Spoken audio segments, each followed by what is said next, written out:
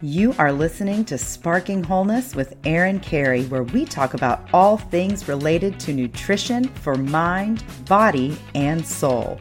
Are you ready? Let's do this. Hey everybody, it's Erin Carey and welcome back to Sparking Wholeness. Today I am sitting down with Dr. Brent Turnipseed. He is the co-founder of the Austin-based Roots Behavioral Health. Dr. Turnipseed, Roots Medical Director, is a board-certified psychiatrist with a deep interest in innovative approaches to providing behavioral health care. He is the scientific advisory board for Ninian Therapeutics and previously practiced psychiatry in clinical and law enforcement settings in Texas. And did I say that right, Ninian? Is that how I pronounce that? That's right, Ninian Therapeutics. Okay, well, welcome to the show. Glad to have you on. Thank you, Erin. I'm honored to be here. Yeah, I'm excited because, there are a few areas that you dive into in your practice that we have not really discussed on the show before. And I hope that we have the time to do so. But first, I really would love for you to paint a picture of what holistic psychiatry is, maybe even what it isn't, and why we need it right now. Sure. Yeah. So I finished my psychiatry residency in 2010. So not that long ago, just about 10, 12 years ago. And the way I was trained, and I believe the way many psychiatrists are probably still trained, is that we treat symptoms. Patients come to us, they're experiencing suffering, they need help in some way, and most physicians in medical schools in Western medicine are trained to treat symptoms, particularly in our specialty or in mental health, and that's most likely because we haven't had a great evidence base for a long time on how to really treat conditions that are derived from like a brain problem basically, or brain illness, because we didn't have enough good research to indicate like what biomarkers or what lab work or what things can we actually check and look at that would kind of give us some pointers as to what's causing the problem, or how we can help optimize a person's brain health essentially. So I think this concept or this idea of holistic psychiatry is probably somewhat in its infancy. I know many people are probably familiar with the Dr. Amen, who has a Dr. Amen clinic, and he's been around much longer than I have.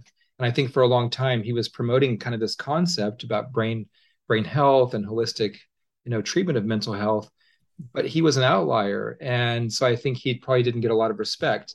And so, fortunately, it does seem like and feel like, and of course, I'm a bit biased, but it seems like there is like a bit of a tide turning in this regard, that people, the public, are much more open to like approaching treating depression, for example, from a holistic point of view. So what does that mean? Back to your main question. It means kind of like doing a deep dive on all the contributing factors that kind of constitute brain health, and for us to figure out, are they optimized? Is there a problem here or not? Versus just someone coming in saying, I feel depressed, I have depression. Okay, well, here's the Prozac. Maybe go see a therapist, and I'll see you in a month and hope it works out. That, for the most part, I mean, I'm simplifying, but that's kind of how I and most of my colleagues were trained. And so, like at our clinic, almost anybody that walks through the door or comes to see us virtually, we're going to recommend an extensive, super long lab panel, but we're going to almost always start with saying you should probably get a good baseline lab panel, because there's many things we can check with evidence in lab work that will give us an idea if there's some, great contributing factors that we can address and treat, so that even if a person needs to take Prozac, if we optimize their B12 or folate, or if we address chronic inflammation, and if we, take steps to treat those problems that are evident in lab work, that long term they may not need to take a medication like Prozac. That's my ultimate hope for patients. That's what I train our providers to really counsel people on, that, yeah, we're probably going to prescribe medication to you, but we want to look at other things that can help you optimize your brain health. So lab work is important. Kind of taking a rough dietary assessment. What kind of foods are people eating? I know that's a topic important to you. I mean, I feel like it's kind of cliche to say, but food really is medicine, but food is also poison for people, and so is alcohol. Mm. We want to look at people's, social connections or lack of connections and relationships. We want to know what their job or work life or educational life is like if they're in school. A topic that's kind of dear to me now is We want to ask about what is their digital use like? How many hours per day are they in front of a screen? How many social media apps are they using and how long? Because evidence appears like it's becoming clearer and clearer that social media doesn't really do a lot for people's health. It's more detrimental for most people, especially young people. That's really concerning to me. We want to look at people's sleep, what their sleep quality is like. Sleep greatly impacts brain health. Sleep is responsible for helping kind of the brain to recover from stress throughout the day. I'm probably missing a few items, but those are the big things that stand out in my mind that we want to like take a look at and ask people about when they come and see us. Yeah, and those are such crucial. Like I think about it as a puzzle, right? These are all pieces that complete the puzzle to creating optimal brain health. And if one puzzle piece is out of place, or if one puzzle piece is deficient, or whatever it is, then it's going to make things worse. And so I so much appreciate just that, looking at all of the pieces instead of the way I was treated, which was, well, here are the symptoms, here's the diagnosis, and there's just one treatment and that's it, and you're going to have to do that for the rest of your life. I was medicated for 18 years and I was told this is it, that's all. When in fact there were a lot of other things that were missed along the way that were contributing to mental health dysfunction in me. And so I so appreciate, I mean, this is what you are doing is so so important, and I want to make sure listeners catch that there are so many different things going on than just like a neurotransmitter imbalance, right? So I really appreciate you sharing that. No, no, thank you. I mean, it's gratifying to hear this feedback because, well, let me take a step back. A lot of this is informed by feedback from my own patients in my Mm. first few years of my career. I remember finishing residency, being like most of us that go into medicine, like we're eager to help people. We like connecting with people, helping people. And it was pretty apparent after 2 or 3 years working full time as a psychiatrist, prescribing many antidepressants and mood stabilizers, et cetera, that wow, I realized our medications have many limitations. People are not happy taking them for the most part. Some don't mind, but many people do. They can lead to weight gain, sexual dysfunction, all these side effects. And that's okay if they're short term and they're really giving a person, a net benefit.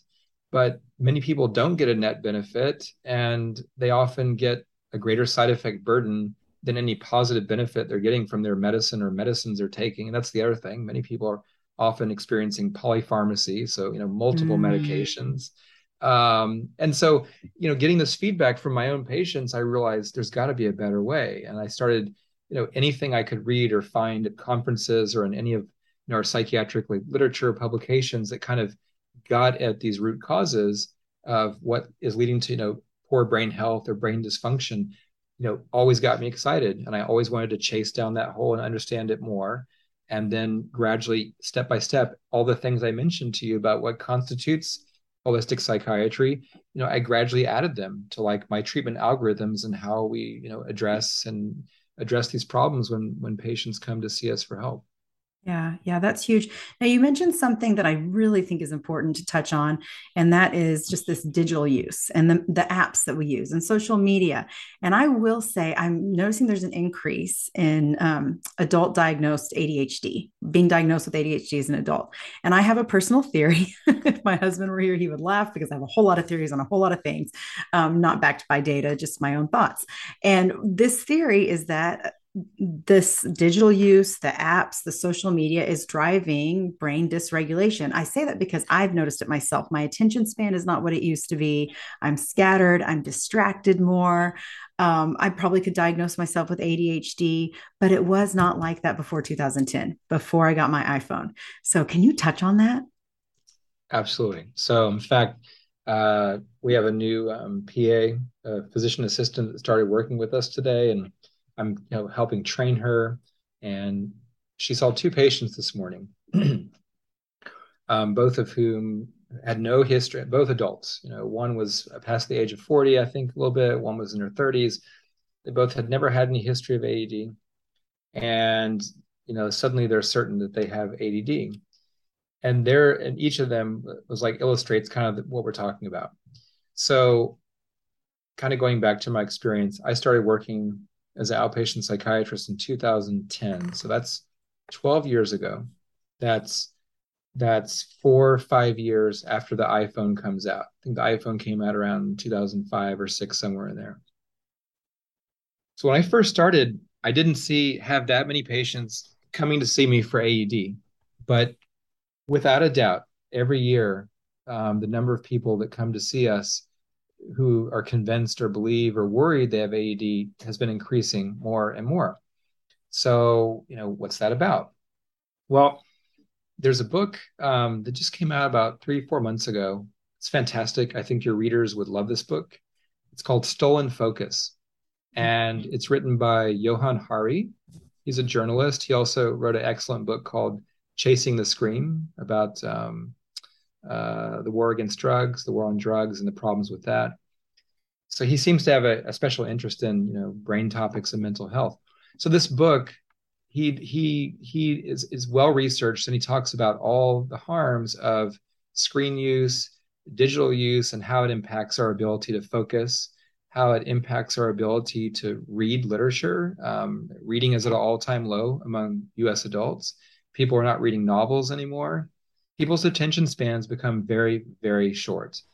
And without a doubt, technology has an impact. And he does an excellent deep dive in this book about how this is true. Like I said, it's well researched, and I mean, he unapologetically, implicates companies like Facebook and Twitter, and talks about how the engineers that design these algorithms and platforms, they design them in a way to make people more likely to stay connected to that device or stay connected to that social media platform. And what's more, we live in an era of social and political polarization. The technology is actually probably very responsible for a lot of our polarization. I mean, you could make a case about the media maybe contributing to that too. But without a doubt, these algorithms drive people towards seeking more and more extreme content. In other words, the social media radicalizes people's thinking. So there's that, but there's also this aspect that you're so distracted, you're so focused on your phone. I mean, any one of us, I'm sure, can think of many examples in our own personal life or people we observe who you see they're clearly not paying attention to things when they're walking out in public, when they're at a restaurant and someone's trying to get their attention. I mean, whatever. Again, many, many examples of this you can see every single day across all age spans too. This could be teenagers to people in their 60s. So I think people, it's time for people, and I'm glad he wrote a book like that, because I think it's time for people to wake up and to disconnect from their devices and learn how to put like safer, to put like safer boundaries around your social media use, your digital use. Like maybe you can use it some, but people should try to become more like cognizant and aware of like what they're doing and how it's affecting them and how it's like getting in the way of them connecting with other people. I feel fortunate. I'm a Gen X person. I'm 48 years old. It was never difficult for me to not be interested in social media. It was never appealing for me personally, but I know many people in my generation, older and younger, are, and I see it, and it just it really concerns me. And I have young children, both who are under the age of 10. I think I don't want this to happen to them either. I want them to be playful and enjoy life, and be children, but not be so connected to these devices. So long, I know it's kind of a long answer, but I do get pretty passionate about this, because I think this is one of the biggest changes people could make that would quickly change their quality of life. I think they'd feel more focused, more fulfilled, more connected to people, and sleep better. So that is one easy change. Johan Hari says it's not easy to change the behavior. Maybe not, but it's one thing that people really could change or reduce that I think would have quick positive impact on their life and their brain health. Yeah, and I think the fact that, like you mentioned, these things are designed to hook us, to addict us, to activate, what is it, dopamine or serotonin on a level that, I mean, it's just happened so rapidly, especially for, and you're right, maybe it's more of the, I mean, I'm on the edge of Gen X and millennial, but I think that what is it now? My oldest child is 18. Is it Gen? Oh, Gen Gen Z? Z? Yes. That's the one that I'm like, okay, what is this doing to that age group? I mean, how is this? They are so overly connected to everything that's happening in the world and identifying with everything that's happening in the world. And in some ways it's good to be empathetic and to see that, but I think in other ways, are they able to develop their own identity without that external influence? Yes, and I'm sorry, to close the loop on your question, I would say that so all this obvious distraction that's apparent everywhere certainly is contributing to people feeling like, gosh, they're realizing I am distracted and I can't seem to get my work done in an efficient way. And I see these ads that appear on TikTok and on social media platforms, ironically. And these ads, make me think, yeah, I am having trouble remembering my appointments. You know what? I might need Adderall. And so this is a big thing in our field in the sense it's really been in the news lately in a good way that the Department of Justice is now investigating the company Cerebral. And so Hmm. Cerebral is this telemedicine company that really exploded with growth during the pandemic. Many mental health providers got very busy during the pandemic because people are incredibly stressed, right? For Hmm. reasons we don't even need to address. It's obvious. So Cerebral realized very quickly that, if we treat people for ADD, that's not, I can tell you, it's not, it shouldn't be if you're doing it correctly. It's not terribly difficult to do. And people generally like taking stimulants. You can Hmm. give Adderall or Ritalin to most people, and they're going to focus better, ADD or not. And they're going to have more energy. They might have a little boost of euphoria. So I wouldn't say that these people are intentionally trying to get high, right? But I would say these people, get this highly regulated controlled substance, which is an amphetamine, a form of an amphetamine, and with great abuse potential. And suddenly all these people are on these stimulants and they probably don't need to be. And those stimulants can make them more anxious and disrupt their sleep. They're not getting as good quality of sleep, which makes them more tired in the morning, and then they need more Adderall, and then they're anxious, and then maybe they need Xanax for the anxiety, and it's just a terrible cycle. So I'm glad that Department of Justice in this case did investigate Cerebral, which I believe is ongoing. I don't think there's an Hmm. outcome of that yet, but it was all over the newspapers a few months ago, and it got us to say, pay attention, like, hey, we should be very careful in our evaluations for people that come in, thinking they have ADD. Some certainly do, but many do not. And they need to be enlightened. Like, okay, why am I not focusing? And we need to ask questions like, hey, talk to me about your, technology use. What's that like? We even have a screener in our clinic where we ask about digital use. It's about 5 open-ended questions I created that essentially say things like, how many hours of screen time do you estimate you use a day? What social media platforms are you on? And Aaron, it's fascinating what people admit to you to using. Many people are Hmm. on screens more than 8 hours a day. Many people Wow. are on multiple social media platforms several hours a day. And the last question I asked them is, do you feel like you lost your ability to control your use? And if so, would you like to do something about it? 99% of the time, people say yes and yes. I've lost control and I need to do something about it. Oh, wow. That's huge. I mean, it's interesting. Well, first of all, that you even have a screening for that because I think that's so important. And I bet many people don't. But and I need to look up that investigation with Cerebral because I was not aware of that. And that is fascinating as well. And I think that I've seen that because I'm a health coach. And so I've seen, I have seen people say, well, I'm experiencing these symptoms. So I asked my doctor for Zoloft, Prozac, whatever it is, and they gave it to me. And which aren't we, it's wonderful to live in a world where we have so many different solutions. However, I have seen the dark side of SSRI use and how not everybody responds well, and how it can, in some cases, especially adolescents, it can make things worse. And so I am concerned about, again, the way that we can diagnose ourselves or over identify with different symptoms or labels or whatever, and then take it to somebody and say, well, this is what it is. And how much that is. I mean, I don't know. That is an interesting, wow, to be part of that world. where we have so many options and yet it could be doing more harm than good in some cases. That's tricky for sure. It is.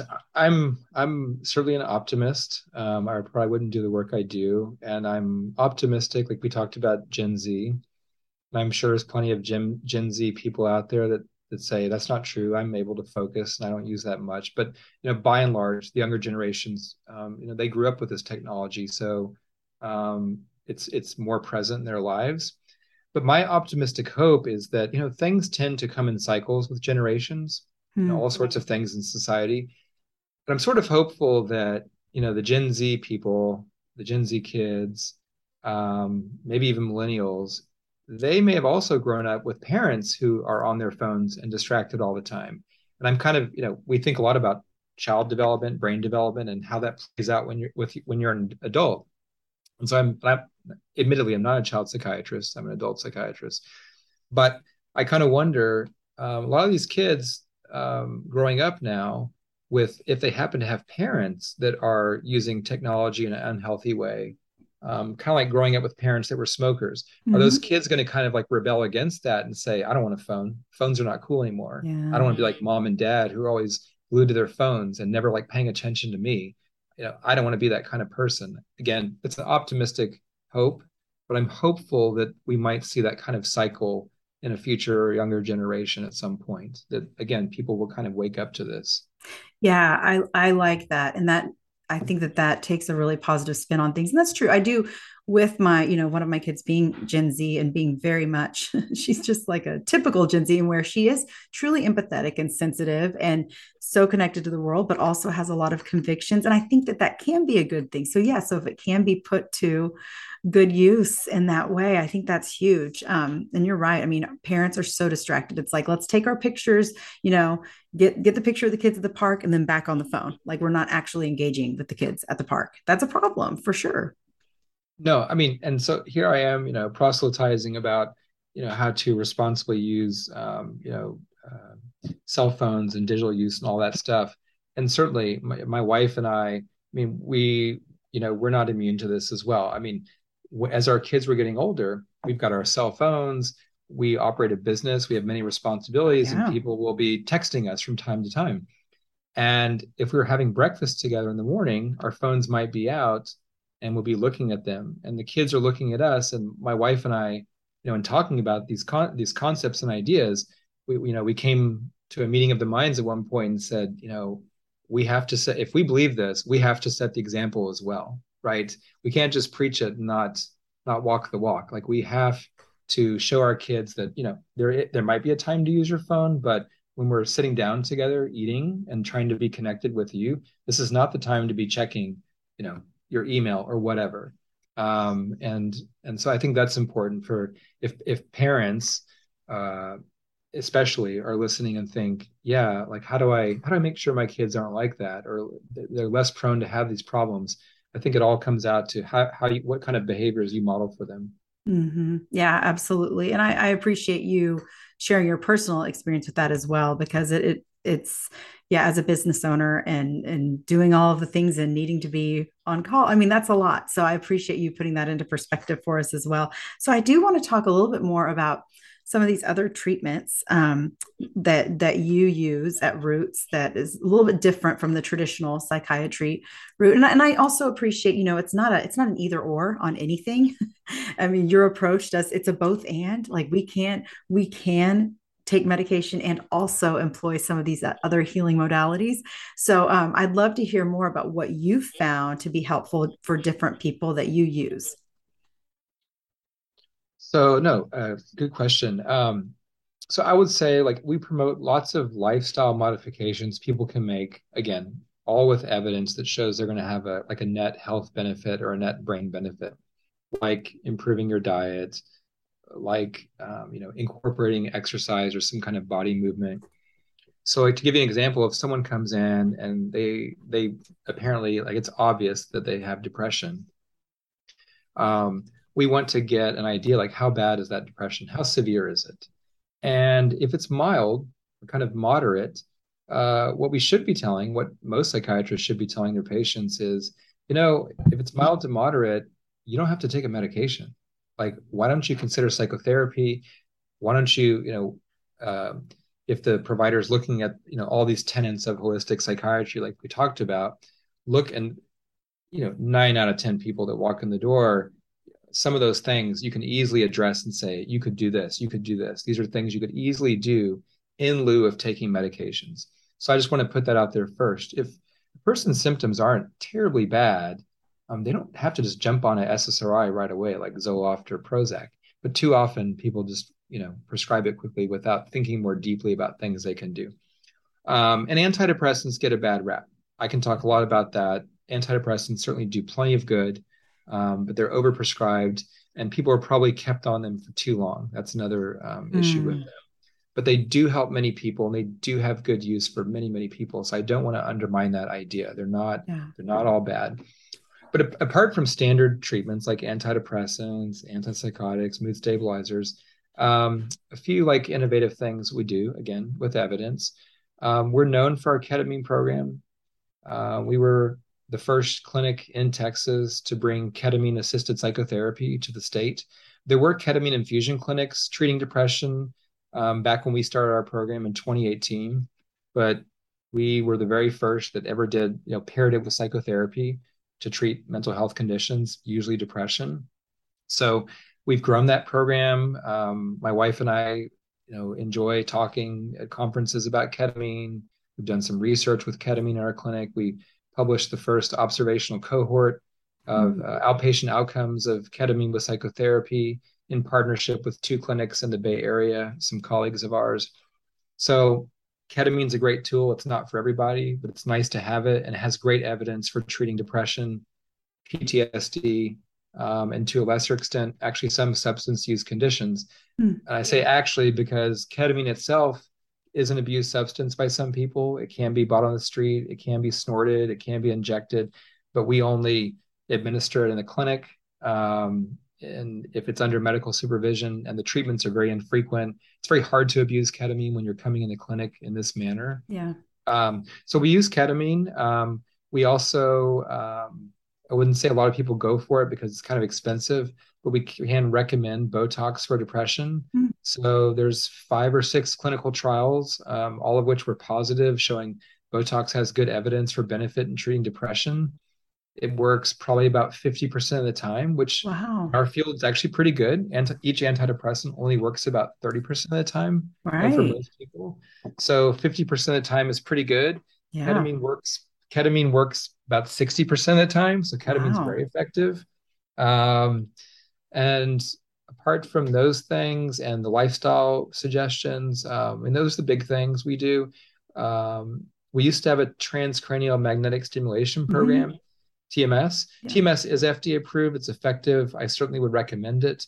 But we found that our outpatient population, for the most part, just wasn't that interested in signing up for it because it's a big time commitment. You have to do daily treatments 5 days a week for 6 weeks. And Oh, for many wow. people, it's just hard to set aside that kind of time, which I completely understand. But I would still validate the use of TMS and recommend it to our patients at facilities that just have TMS, like a TMS service. So those are the big things aside from, standard therapies that we use at Roots. Okay, yeah. When I saw Botox for depression, I thought surely that's not a thing.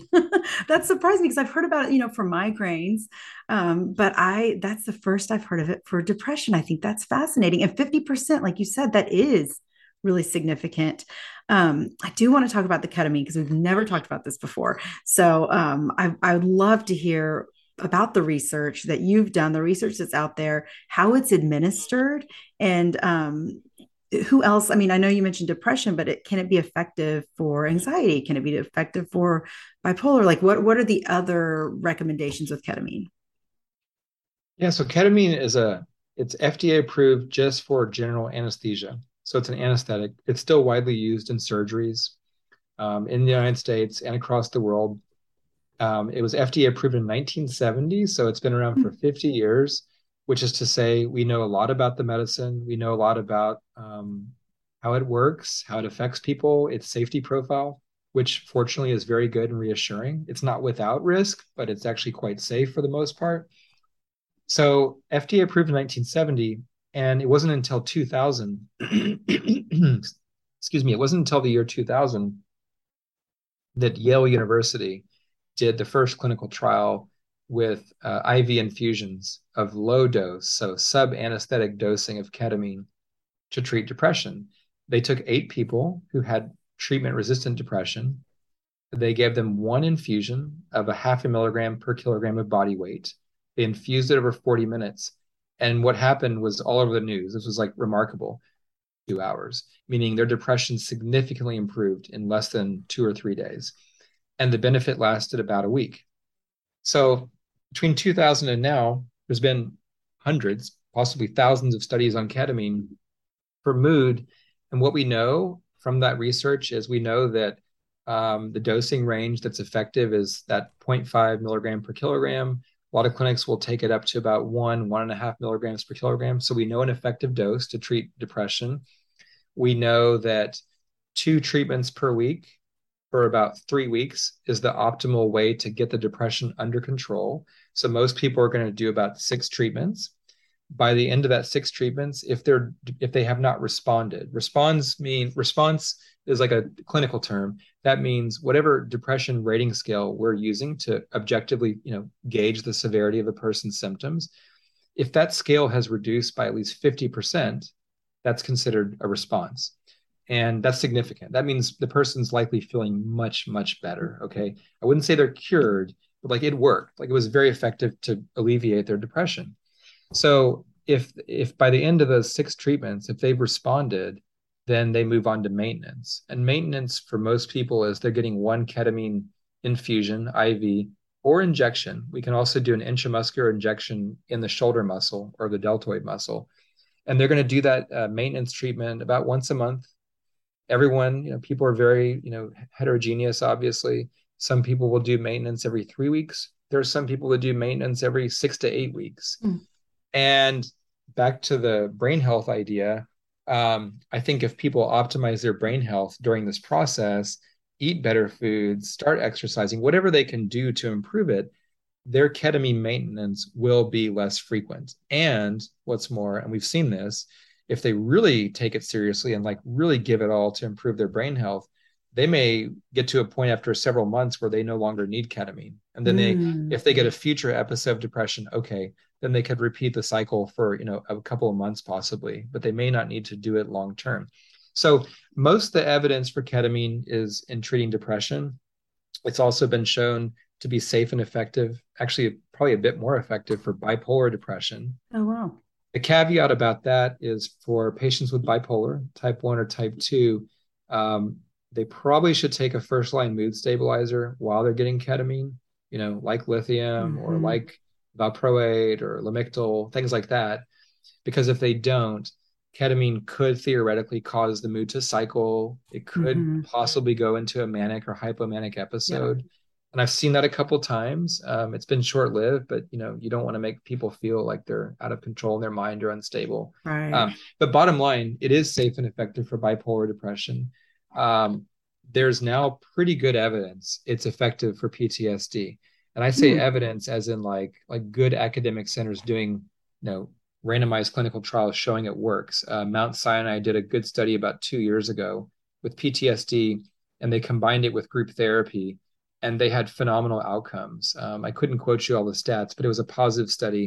And it showed that it was effective for PTSD. We've delivered in the last 4 years over 4,000 ketamine treatments.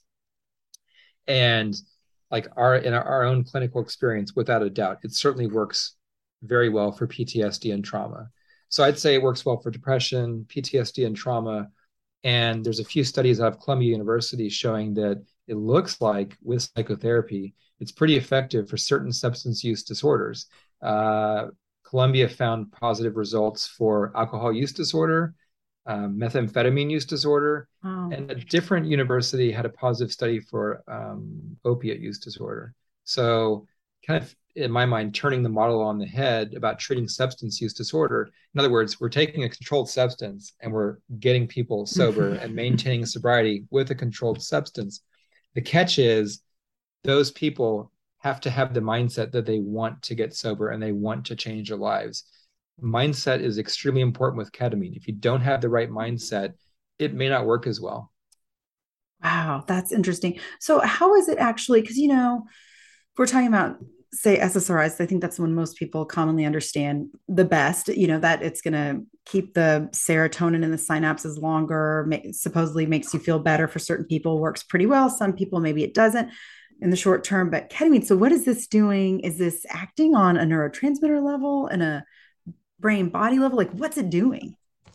Yeah. So if you don't mind me answering by talking about SSRIs just for a second to Yeah. contrast. So SSRIs and SNRIs. So Mm-hmm. SSRIs are selective serotonin, reuptake inhibitors. The theory is they boost serotonin, and SNRIs, the theory behind them is they boost serotonin and norepinephrine, and these are neurotransmitters implicated in, the cause of depression, maybe anxiety problems. Well, there's several studies that have debunked this idea Mm-hmm. and called into question: is depression and anxiety really caused by this chemical imbalance? um, People that are kind of on the cutting edge of this research seem to feel like, probably not, that SSRIs are effective, but they're not effective for the reason we think they are.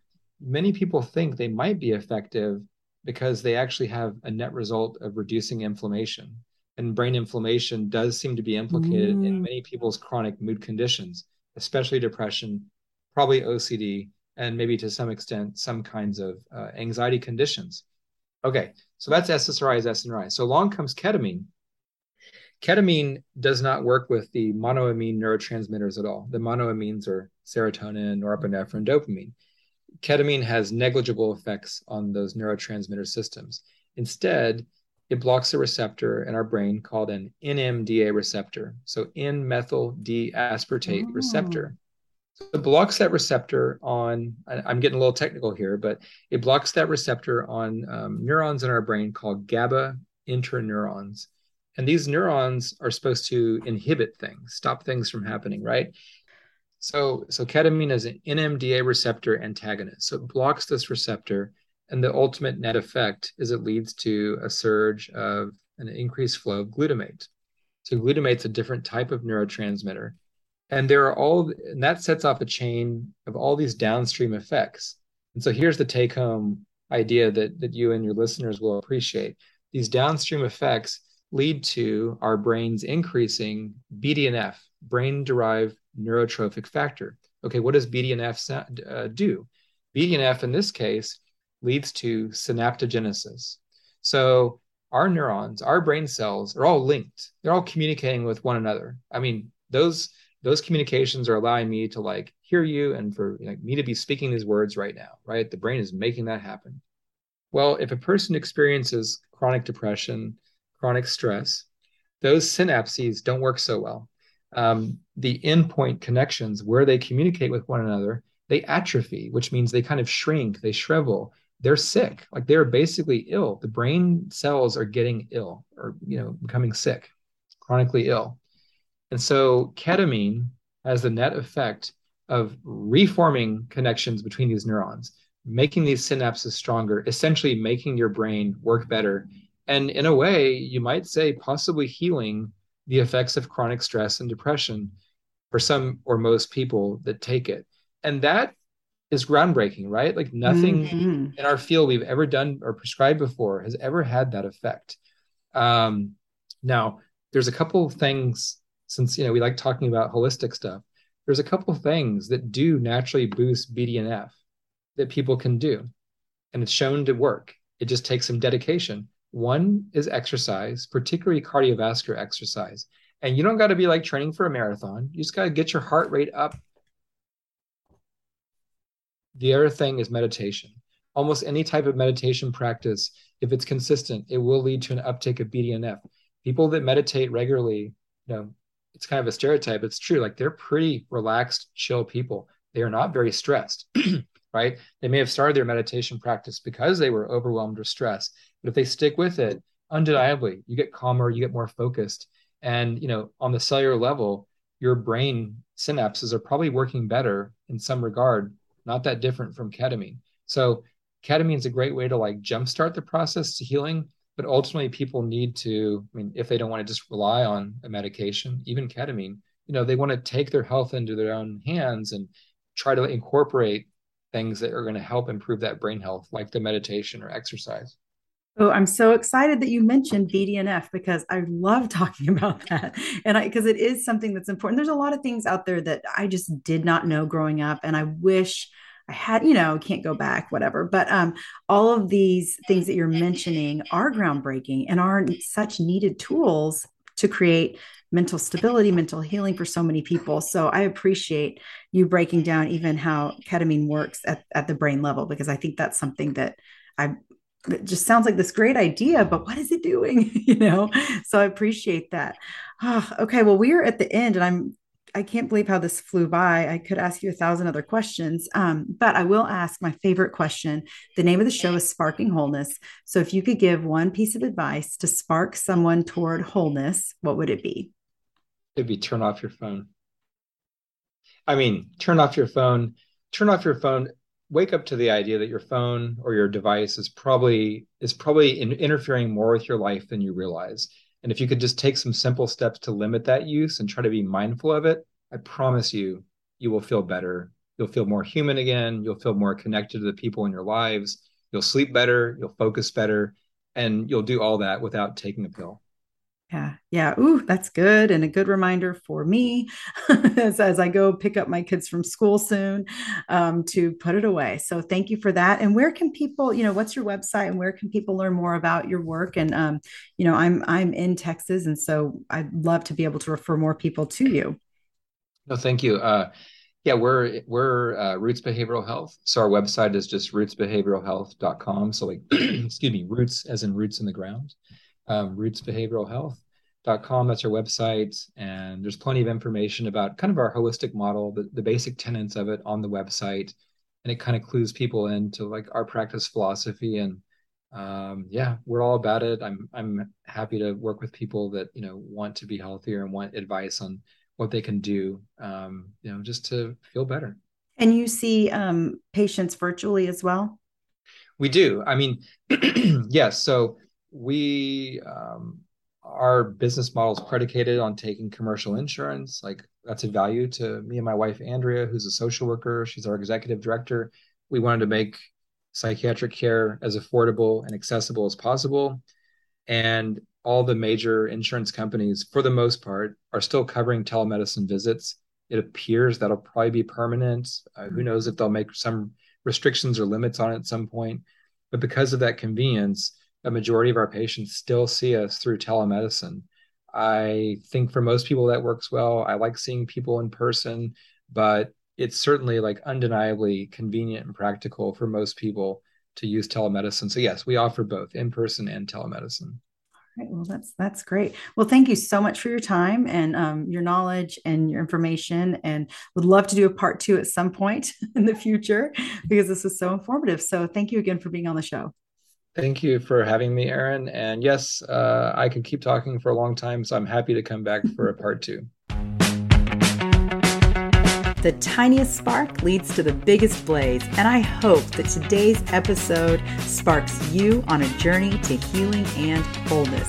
Thanks for listening to Sparking Wholeness. For more information on what I do and my coaching programs, or maybe just to reach out and say hey, find me at sparkingwholeness.com or on Instagram at sparkingwholeness.